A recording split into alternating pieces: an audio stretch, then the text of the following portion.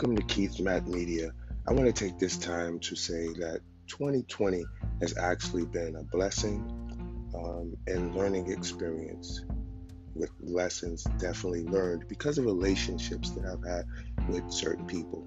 So I want to take this time to use this platform to say thank you to Holy Spirit, number one, to my daughters, Kayla, Coretta, my sister, Jill, my brother, Leander, my brother, Deshaun, my besties, Catherine, Debbie, Jacqueline, anyone that I've missed, I thank you.